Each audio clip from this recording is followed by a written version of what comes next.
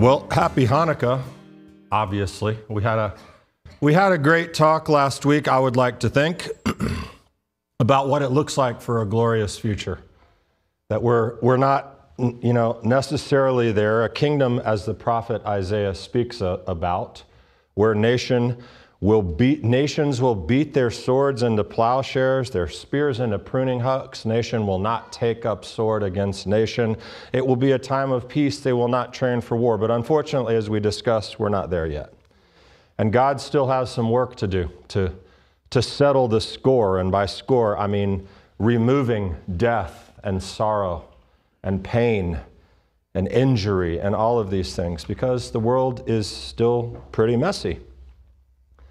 And as a matter of fact, ironically, or not, it turns out that as we celebrate Hanukkah in this season of 2023, Israel is currently battling once again an enemy intent on their total annihilation.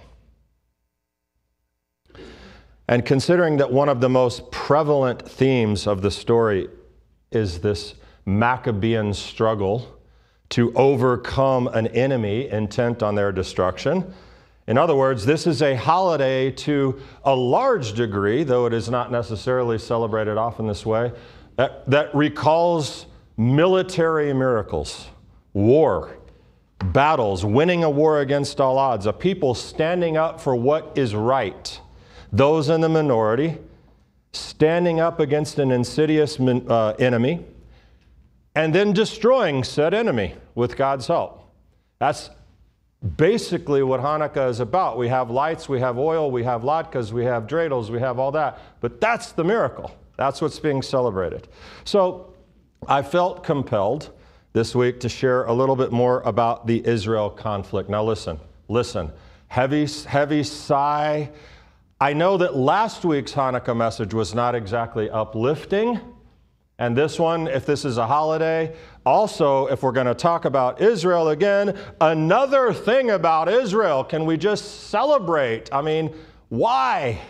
Well, apart from the fact that Israel matters to everyone in this room, and it's the apple of God's eye, and it's the future for every disciple. It's a central component.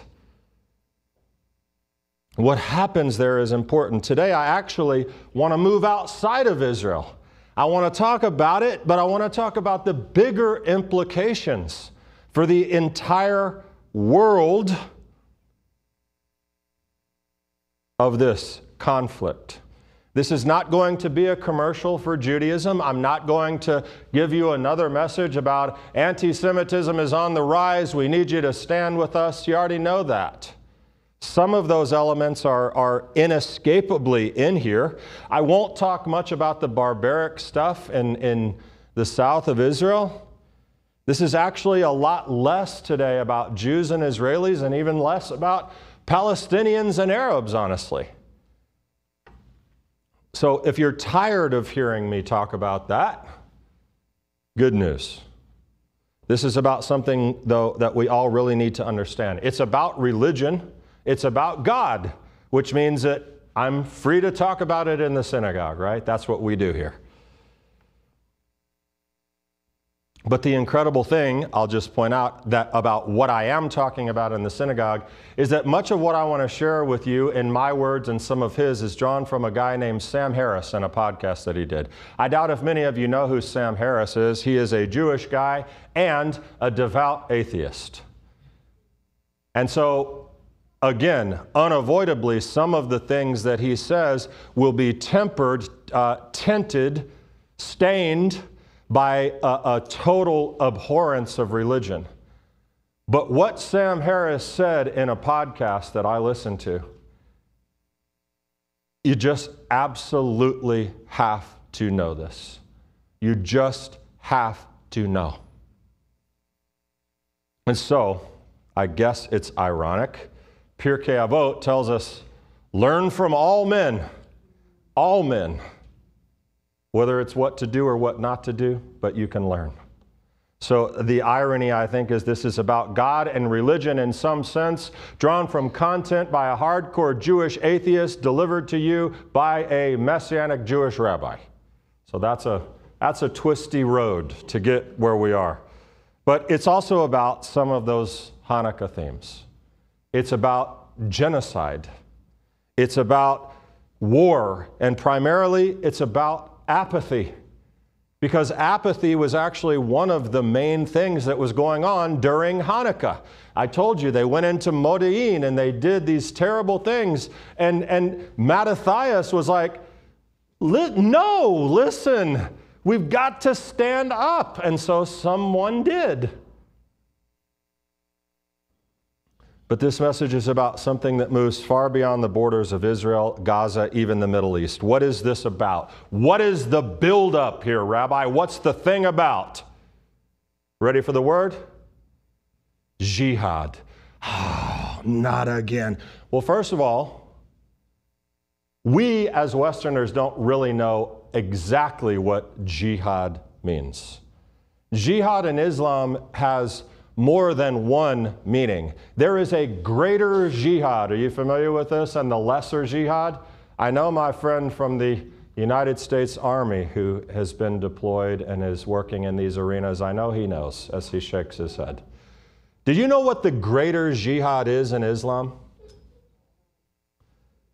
It is struggle against your own internal difficulties, your own sinful nature, and living out the best version of yourself according to Islam. That's the greater jihad. The lesser jihad is the one we all know. So, I want to talk about this a little bit because this is the thing, jihad, struggle, striving, that after 2 months of war since Israel, 2 months of Gaza, Lebanon, all those events from October 7th, I don't know how many articles I've read, how many videos I've watched, how many hours of listening and reading. I've been to at least 2 presentations, one at a church, one at a college. I've been to a rally in Atlanta. I mean, I've been immersed. But this is the thing. What I'm telling you today, I have come to realize is maybe the most important thing for you to understand, for you to get after all of this time, that you really need to know. It's not that the other messages that I've given you were not incredibly valuable. They were. You need to internalize those things I told you about Israel and all of. I'm not moving past it. I'm not suggesting that what's happening has lost its importance, but what the animals of Hamas did on that day, and what has continued since then with the protests and the hatred toward Israel, directly, indirectly toward the Jews, we can't avoid that, and the elevation, the edification of Hamas reflects a level of ignorance that must be addressed. And ignorance, that word has a lot of meanings. Ignorance, first of all, I'm not sure how much of this ignorance is textbook ignorance, which literally means I don't know the facts. I am ignorant of the facts. Or it could be ignorance that is stupidity, the kind that you insult people by saying, because those are the people who do know the facts and they still act like idiots. And then there's just hatred, which is almost always informed also by ignorance. But I recently had the unpleasurable experience of seeing all 3 kinds of ignorance on display at a local college campus called Mercer University. Funded, I heard from a few of the Jews who were in attendance there, one anyway, that Mercer was founded on Jewish money. Jews were a central part of funding Mercer's establishment as a Baptist college, I think is how it started. But this particular evening, I attended what was called a conversation on the Israel-Palestinian conflict, or I don't remember, a conversation. Rabbi Rubenstein, a friend of mine who is the rabbi at Sharei Israel in Macon, Georgia, was there to represent the Jewish people, along with a professor of New Testament studies, a white guy. We had a Palestinian professor from Mercer and a Pakistani professor from Mercer. The moderator was also Palestinian. So I believed the name, A Conversation. I thought, wow, I am not a close-minded, hardcore right or left winger. I'm not that. I want to hear the stories. I want to understand. So I went to engage in a conversation to hear. We should have some good discussion. It should be a civil discussion about the conflict. So we went. From the opening minutes of the event, even the New Testament pastor or the New Testament professor, I knew it was going to be extremely difficult to sit through it. From the opening conversations.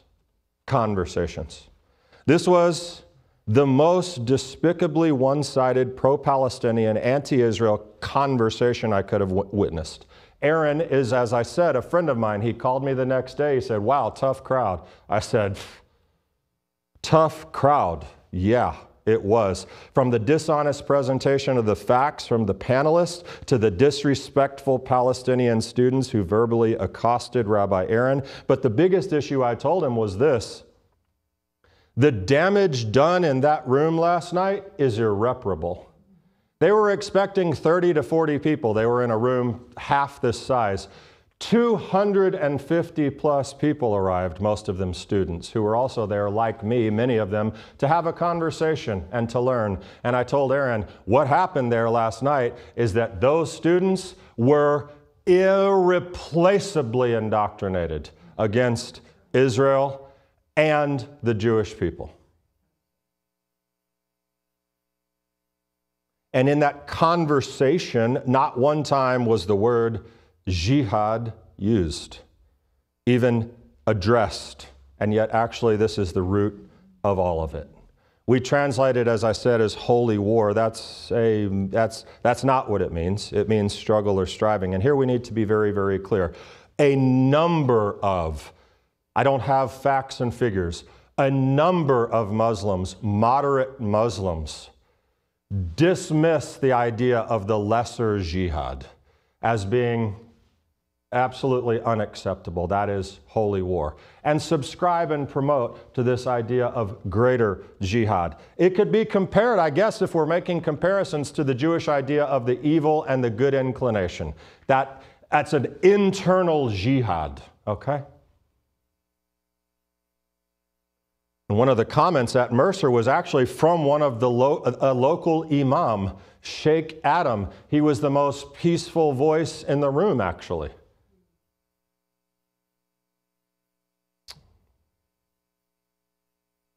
But there is a jihad, which is holy war.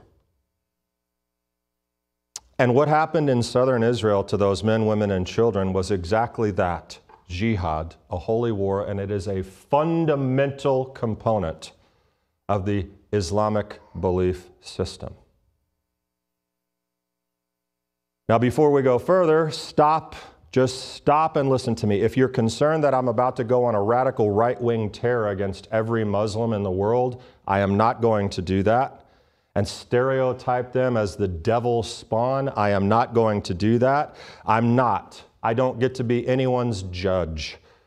Am I an Islamophobic madman? No, I'm not. But since you mentioned that word, I mentioned that word. Islamophobia. Let's start right there. Islam is a system of ideas.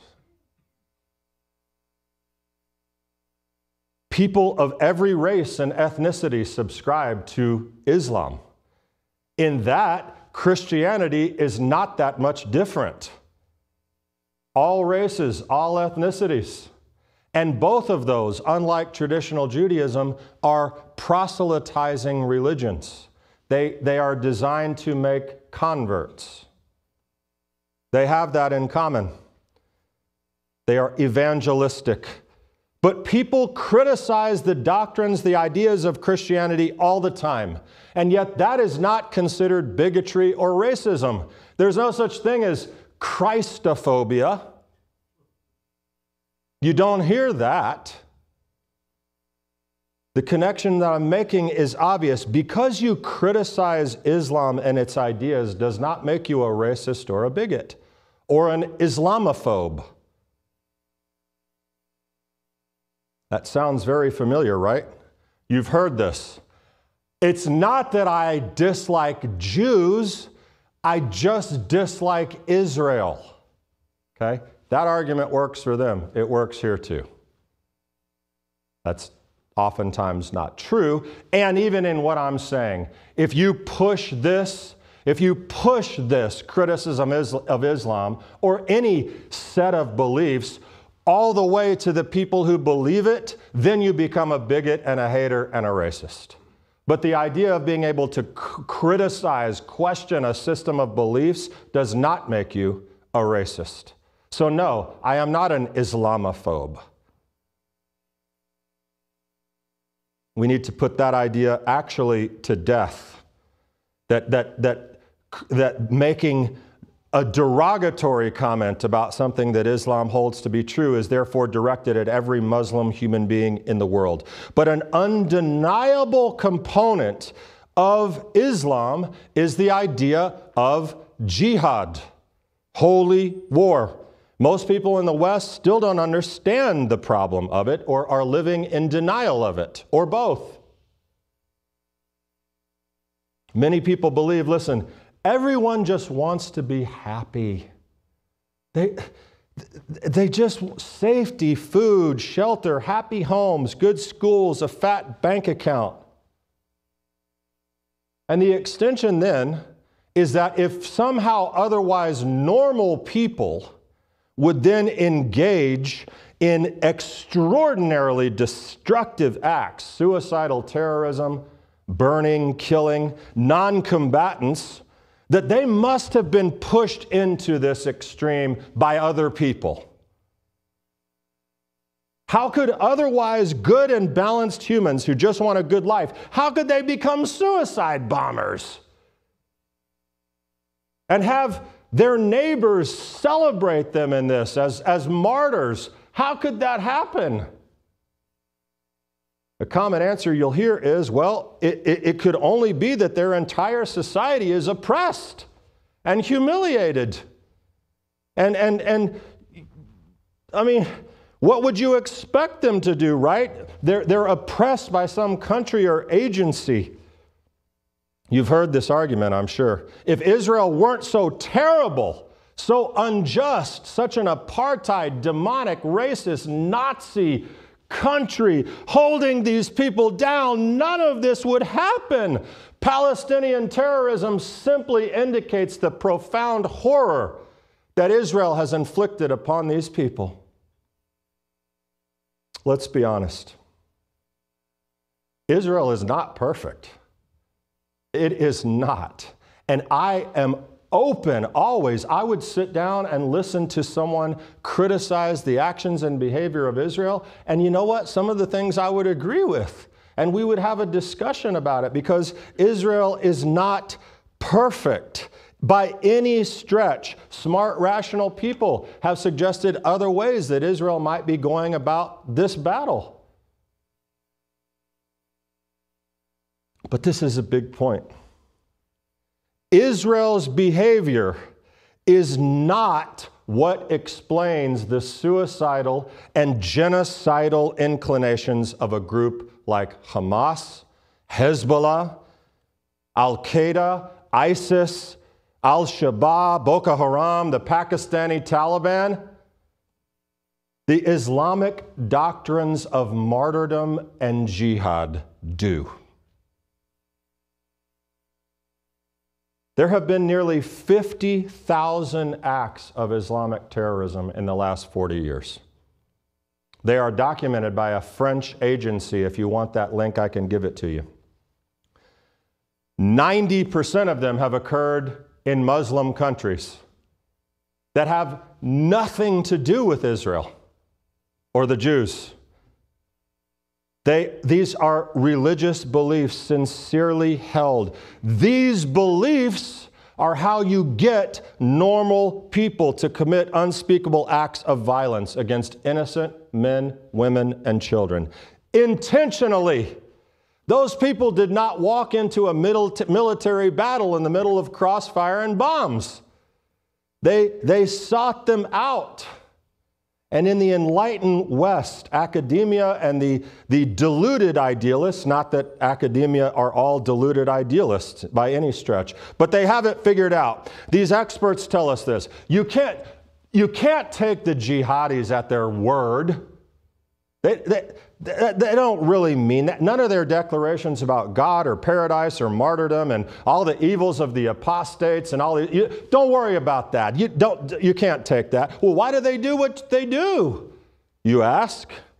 Well, the experts tell us they just want what everyone else wants: economic, political security. They want to be part of a free and productive world society and economy. But the West won't give them a chance. Doggone it, they're held down. Same argument. It's a weak argument. A suicide bomber could record a video before going in and blowing up a bus, explaining everything about why he wants to do it or is going to do it, and it's dismissed. He didn't really mean that. You don't understand. Well, the problem, and it affects Muslims and non-Muslims alike, is that the doctrines that directly support this kind of behavior, jihadist violence, are very easy to find in the Quran. There are offsetting things in the Quran as well.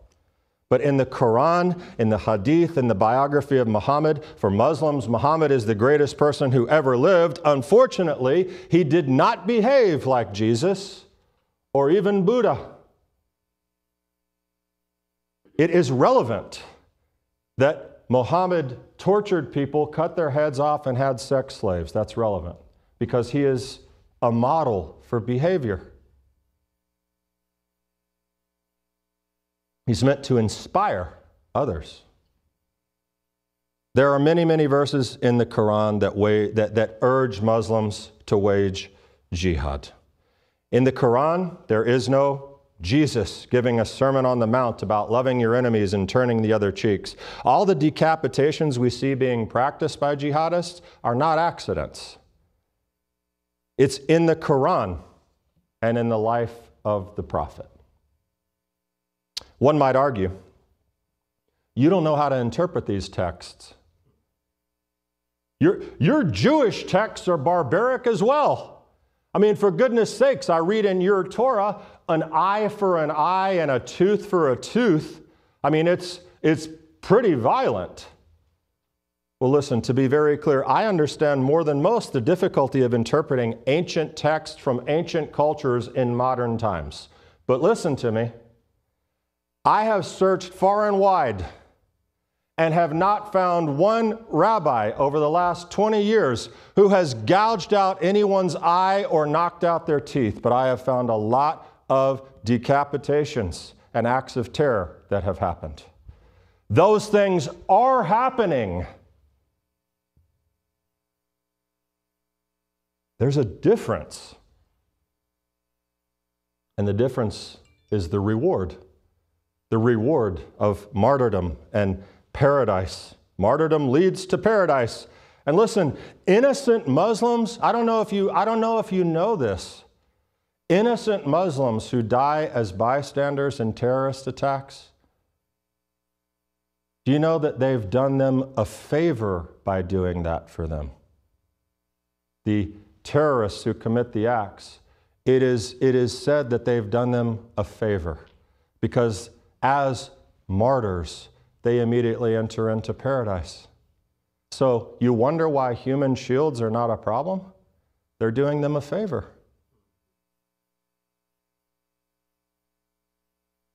And listen, if you're not part of it, if you're not a sold-out jihadist and you're an unbeliever and you happen to get killed, well, guess what? That's good too, because you're going to hell right where you belong. So, win-win, right?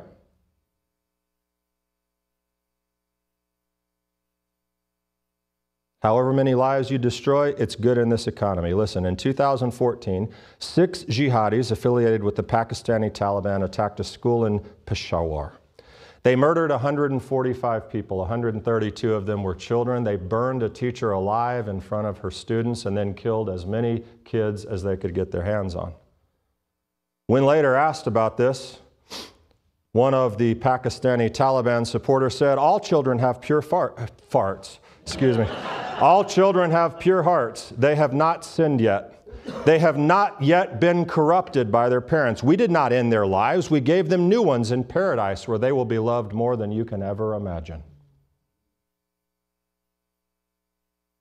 Now, we don't understand how this behavior could be possible. We don't understand how someone could think that way. Only an insane psychopath would think that way, right? Like Antiochus Epiphanes, who went in killing people randomly because they didn't believe what he wanted them to believe, and he wanted to wipe out their way of thinking. So he cut babies out of people's wombs and hung them by their umbilical cord around their mother's neck, and killed. Read Hannah and her sons in the Apocrypha about the brutalities that were occurring during. But he's a madman. Like, that's Antiochus. But that's the horror of it. He was a madman. But you don't have to be a madman to be a jihadi. You know what you have to be? A true believer. You just have to believe. You don't even have to be a bad person. You just have to know for sure that you and all the good people will get everything that's coming to them, and all the bad people will get everything that's coming to them, and God wants nothing more than for you to go in and kill people because it's good. We can't understand that. Kill unbelievers. Those Israelis in the south, they were liberals. These are the people who would drive Palestinians to the hospital and who believed in a one-state or two-state or, utopia, who are all tripped out on acid at this concert. These are the friends, the people who would do good. But from the jihadist point, there is no mistake here. There's no basis for remorse. Please absorb this fact. All of this sadism, the torture, the murder of helpless, terrified people is an act of worship. This is the sacrament. This is not some nauseating departure from the path of God or some reckless, horrendous sin. This is what you do for the glory of God. This is what Muhammad himself did. And I know for some people hearing this, they're squirming in their seat and saying, gosh, he's talking so badly about these people, the Muslims. This is inspiring hate. This is not our calling of disciples of Jesus. No, please understand the difference between what I'm actually doing. I'm talking about a fundamental idea, a doctrine, a set of beliefs within Islam that informs and approves of behavior that allows atrocity and barbaric acts of hate. They were shouting, Allahu Akbar, glory to God, as they committed these acts. Imagine that. This recorded conversation, I'm sure you heard it, of a Hamas terrorist phoning home. Hi, Dad, open my WhatsApp now. This is in Israel. Hi, Dad, open my WhatsApp now. And you'll see all those I killed. Look how many I killed with my own hands. Your son killed Jews. And his dad says, may God protect you. Dad, I'm talking to you from a Jewish woman's phone. I killed her, and I killed her husband. I killed 10 with my own hands. Dad, 10 with my own hands. Dad, open WhatsApp. See how many I killed. Dad, open the phone. Dad, I'm calling you on WhatsApp. Open the phone. Dad, I killed 10 with my own hands. Their blood is on their hands. Put Mom on. And the father says, oh, my son, God bless you. Even if we set the parents aside, even if we set that aside, listen to the caller's words. In his mind, this is a good thing.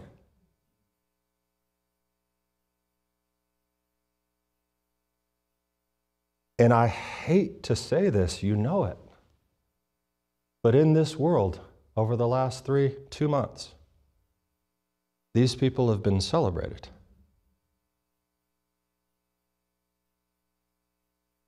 all over the world. And many of them, celebrators, the college kids, other demonstrators, they're just ignorant or just plain stupid. I don't know which one. But in parts of the Muslim community, and that includes London, Sydney, where they were chanting "Gas the Jews," in Brooklyn, the home of Chabad, Hamas is being celebrated by people who understand exactly what motivates them. This is not about hate, what I'm telling you. This is not about hate or intending to fire you up and go out and beat the crap out of a Muslim. That's for idiots, ignorant idiots who live on the extremes of any spectrum. That is not us. That will never be us. But my goodness, friends, denial, apathy, heads in the sand, if we don't educate ourselves and others, that will be immeasurably destructive. If we don't educate with factual information, I understand. I approached jihad with ignorance. If I didn't research it, I never would have even known that jihad doesn't mean holy war and go kill everybody. There's some positive component of it, which I've already shared. But I'm talking to you about the thing that you really need to know. You're not Muslim. Your struggle is not, you don't have an internal personal struggle, jihad. But you do have a struggle against this kind of jihad. And when you see and someone, when you hear something, read something, and someone says, oh, well, that's not true, you say, oh, no, it is true. And you need to understand why. This problem is much bigger than the ongoing crisis between Israel and the Palestinians.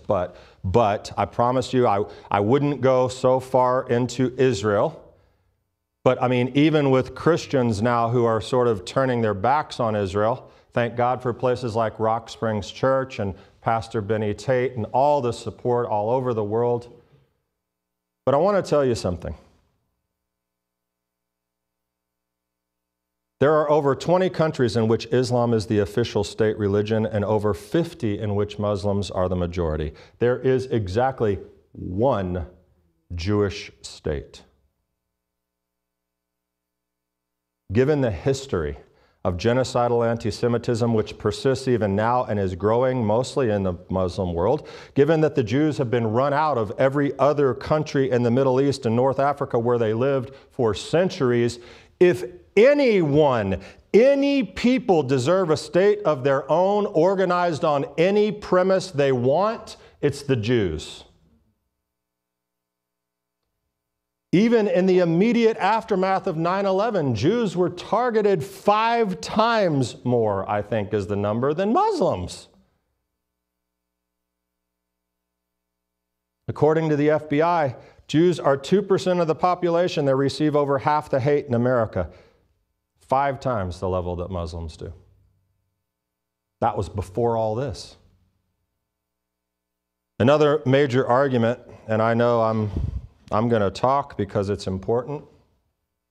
Another major argument is you don't have a clue. If you don't understand the historical context, if you don't understand the context of the land and how wrongly the Arabs were treated. Again, same argument. Israel brought this on themselves, right? With their colonization. Israel caused this. That was the major theme at the Mercer event I attended. I don't feel bad for them. Israel did it to themselves. Okay, but the purpose of really understanding this conflict and why it's so intractable, historical context is actually a distraction. And every time that enters into the room in any major sense, the moral sanity is evaporating from the room at that point. The British were colonialists. We had 13 American colonies when we started America. Colonialists have somewhere to go back to. Where do the Jews get to go? Nowhere. There has been a continuous presence of Jews in what is now Israel for thousands of years. Most of the recent immigrants to Israel from Iraq, Syria, Yemen, Libya, other Muslim majority countries. They were driven from their homes in response to Israel declaring its statehood in 1948. Where's their right of return?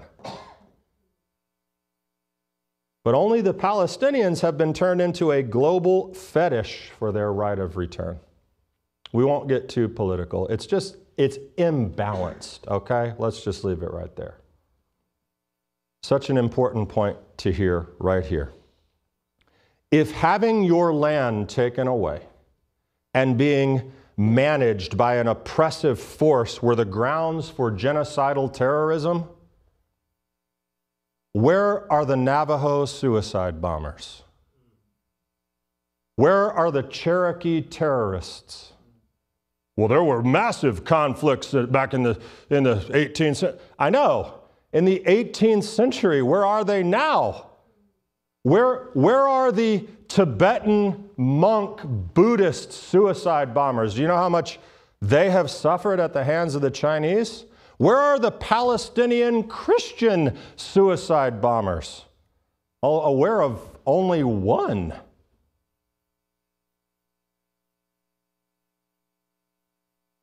Why does Israel control the water, the fuel, the ports, the fences in Gaza and the West Bank? One word, you might guess it. Jihad. A commitment to the death of people. The justified killing of innocent human beings for the glory of God and the colonization of the global caliphate, regardless of historical, political, economic considerations regarding Israel, Palestine. It is essential to recognize the tangible threat of jihadism. Its intentions are not just to me and my family. It is to the apostates. It is to the infidels, and I guarantee you, every one of you, fall into one of those categories. It's a global issue. Its intentions are inherently genocidal. It is not a minor blip on the screen of Islam. It has support across the Muslim world, and strikingly, unbelievably, it is gaining support worldwide from non-Muslims. Imagine it. But you're stereotyping. You said you wouldn't do that. This is not every Muslim. Of course, I know that. But guess what? One is too many. One person who straps a bomb on their back and goes into a bus station, or one person who cuts through a fence and goes and mows down 10 people, that is too many. We can't underestimate the level of sympathy that exists for the jihadist project among Muslims who are not actively involved. Listen, when 100,000 people gather in the center of London to support Hamas, that's an issue. That's a problem. Now, we had 100,000 people in America supporting Israel and the Jewish people. That's also an issue, a good one. But, you know, many seemingly ordinary Gazans participated in the torture and murder of innocent Israelis, including taking hostages. The extent of their involvement, we can't really know. It is concerning, though, that the elementary schools funded by the UN in these areas teach Jew hatred. That's a problem. We can't know how many among the Muslim community support radical jihad, but it is a mistake to assume that only a few do.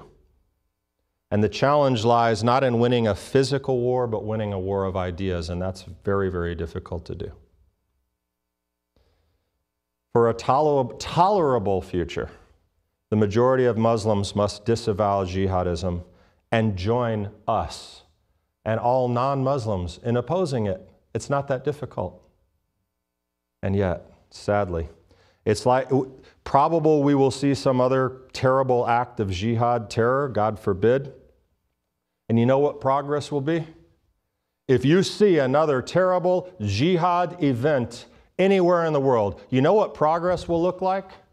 100,000 Muslims gathering in the city streets and shouting, "No, this is wrong. This cannot happen. This is not us. This is not our people. This is not our belief." That is progress that we must see. Will we? I don't know. When millions of Muslims rally against the actions of their own religious extremists, we are getting somewhere. You believe that? Civilized people, Muslim, non-Muslim, we have to deal with this issue because the problem is bigger than Israel. It's a worldwide problem for all of us. So my message is not a cry of hate for the destruction of a people, or even, for goodness sakes, disliking a person because they're a Muslim. I received a heart-wrenching email, actually, from an Arab who watches Shalom Macon and sent me an email asking me questions. I'm so confused by some of what you're saying.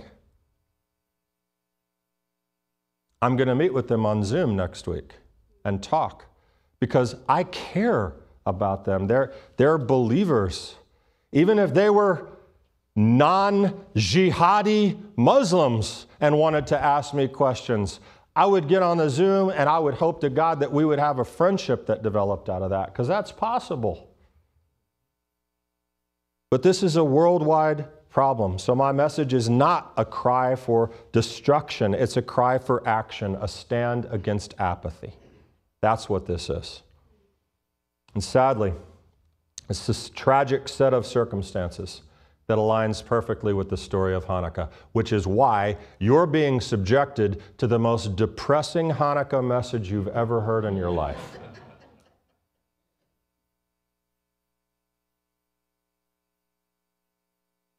Antiochus Epiphanes was a madman, and I'm closing.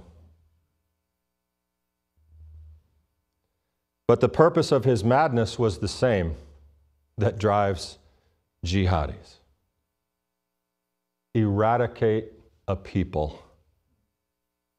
Destroy this section of the human race, and it's all of us. Through whatever means necessary. The apostates must die. And I have no idea actually what reward Antiochus thought was waiting for him. Maybe naked virgins in the field of Elysium. I don't know what he thought was waiting for him. But he was committed. And no one else was saying a thing. Were they ignorant? Were they apathetic, deluded, blinded, stupid? No, they were probably afraid.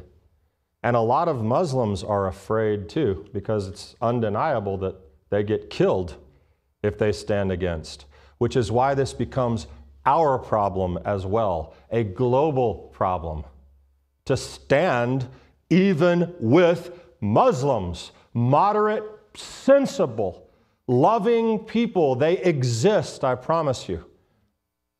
But they can't hide in the shadows, and neither can we. You see, a small group of men and women said to Antiochus and his army, "This is not happening. We will stand up at the cost of our lives. We believe in the God of Abraham, Isaac, and Jacob. We will fight for that. We will give our lives if needed."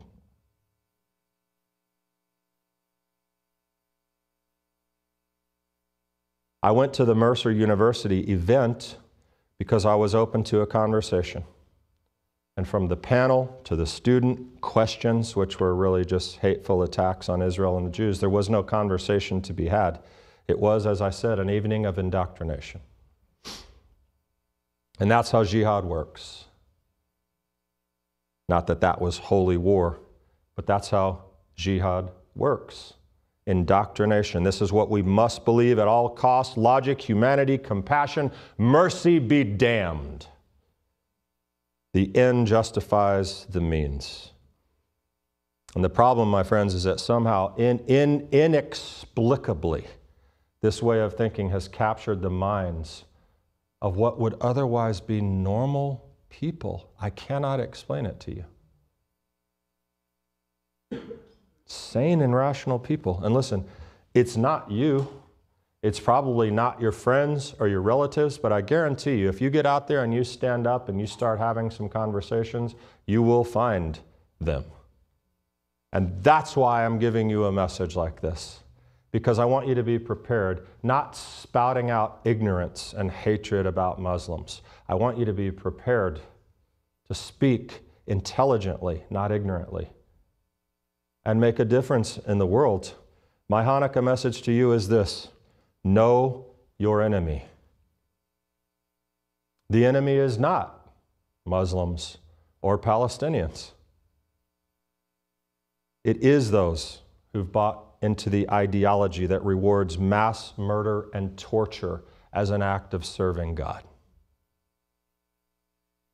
It is ignorance and adherence to a system of belief that encourages behavior we cannot comprehend. And sadly, these ideas are found in Islam that cannot be wiped away.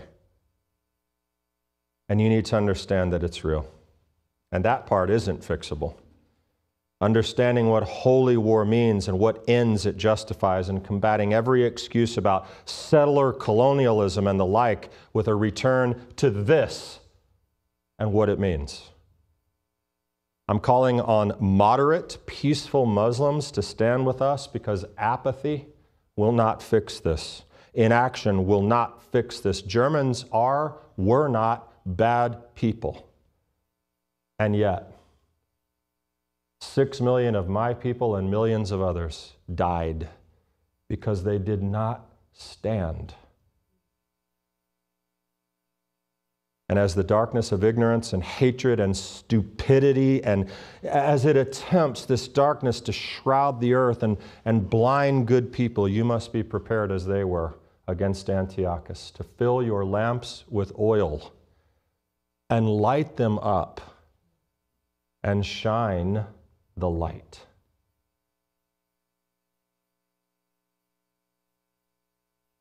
Happy Hanukkah. Shabbat Shalom. Thank you for connecting with Shalom Macon. If your connection here has been meaningful, and if Shalom Macon has enriched your life, please consider a generous year-end gift to help us accomplish greater things in the year ahead. Visit shalommacon.org/give to contribute. And thank you for being a builder, not a bystander.